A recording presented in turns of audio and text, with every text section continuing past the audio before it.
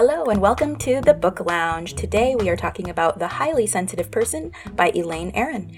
Your hosts are myself, Corinne Ritchie. And me, Tom Butler-Bowden. Each week, our main event are the Book Insights episodes. These give you in-depth explorations of the best nonfiction books. But here in the Book Lounge, it's more of an informal chat about the book of the week. Yeah, and as the Insights curator, I'll give my take on each book, why I selected it, my personal highlights, why I think it's still relevant. But most of the books that we're covering, they're written to advance your work or your life in some way, or just make you think on a higher level. Yep, and I will weigh in on the book, update you on the latest news about the book and about the author. So this week for The Highly Sensitive Person, the big idea of this book is exploring this trait, so not a flaw, but a trait, a human trait, which is known as sensory processing sensitivity. So when I heard highly sensitive person, my sort of visceral reaction is like, oh, that's a label you're stamping on somebody of like, oh, there's this thing wrong with you where you're just too sensitive. I think there's like a negative connotation with calling somebody highly sensitive. So I want to just make sure at the very onset that it's clear this is not a opinion-based sort of thing where you're just like, oh, this person's too sensitive. No, the highly sensitive person is more of a scientific, objective. It's actually a neurological trait that can be seen on an MRI, and it's a sensory processing sensitivity, and it's different than generalized social anxiety. So it's not necessarily people who are shy or people who are depressed or just don't want to be around others. It's not agoraphobia. It's not any of those things. It's literally just these people's brains absorb more stimulus from their environment compared to other people. So that could include being more sensitive to pain, startling easy at loud noises or bright lights. Even it could be a visual. So it could be aversions to images like that are violent or disturbing or just overstimulating in some way, which I find really fascinating. Yeah, and one thing I picked up was that sensory processing sensitivity is hereditary as well. So it's not something you probably don't just pick it up through some traumatic event or childhood. You can literally just inherit it from your parents. And as you said, it's quite distinct from generalized social anxiety. Yeah, that's right. And the book has a few major themes. One is basically diving into the mind of a highly sensitive person. So it's an exploration to really understand how they think, how their brains react, which is different than those who do not have this sensory processing sensitivity. So one of the themes, again, is that exploration part of it. The other is looking at how highly sensitive people relate to the rest of the world, what their relationships look like, what their lives look like, how it's different. And then the other theme that is throughout the book is sort of the different approaches that highly sensitive people can use to sort of manage it and to really have a successful and thriving life as a highly sensitive person. And again, trying to look at it as a trait, not a flaw, but using it as a tool and figuring out how to, succeed in the world, even if you are more stimulated than other people. Yeah, what's the word? Neurodiversity. So I think that applies here. Yeah. For me, one of the interesting things here, I'm not sure it's been a fight as such, but Susan Cain, the author of Quiet, about introversion, which we're also covering in Book Insights. So Susan Cain said that high sensitivity is within a spectrum of introversion. But Elaine Aron has said, no, there can be extroverted sensitives. Apparently, there are a lot of them. So it warrants a separate classification. So it took me a while to get my head around this, that you can be high sensitive and possibly extrovert. It's just that a lot of things, overstimulate you, which I don't know what you think about that. I find that a bit hard to understand, to be honest. Interesting. Yeah, I guess I could see how for extroverts, it's all about the person-to-person connection. So myself being one of them, I'm definitely that extrovert that's climbing the walls during quarantine. So, I'm the one definitely that's wanting so badly to connect with other people.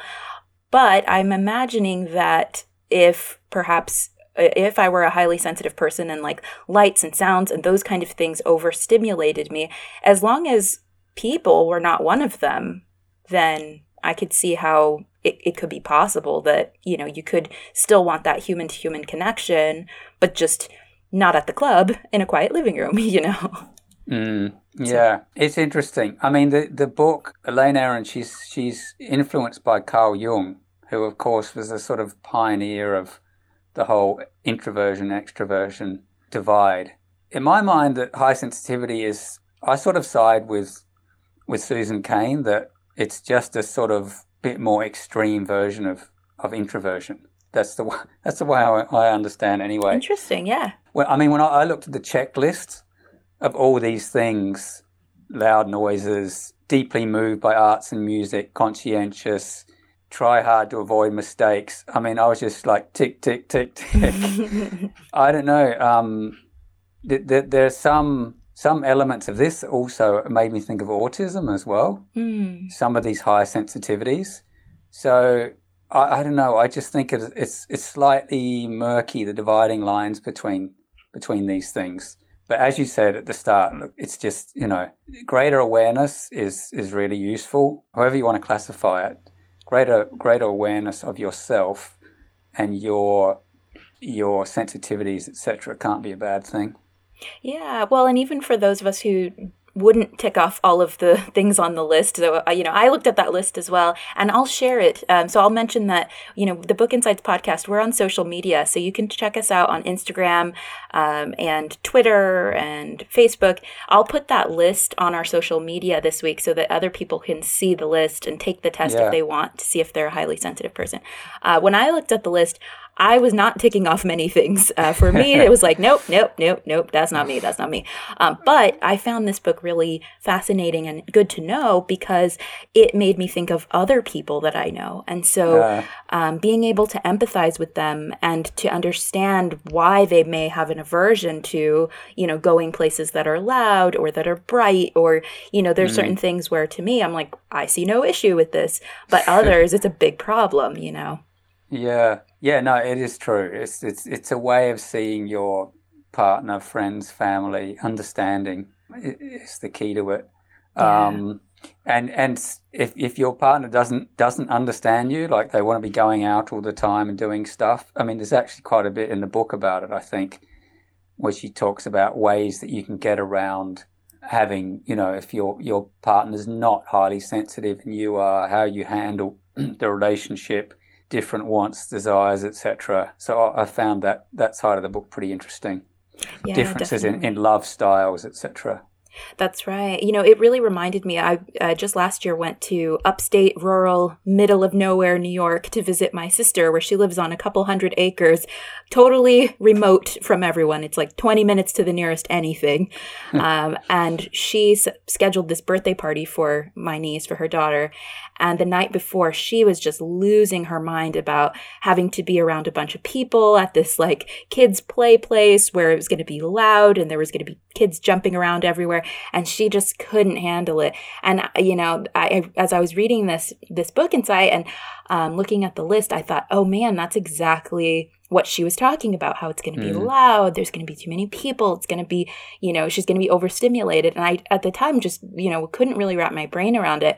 But as I'm reading, more of Elaine Aron's words about highly sensitive person, I'm like, oh, this is why she had this breakdown the day before the birthday party. So thankfully I stepped in and helped. But yeah, it was rough. Yeah, no, absolutely. Well, this is what psychology's for. And that's why we're covering, trying to cover a lot of bases in psychology, all of this to aid understanding.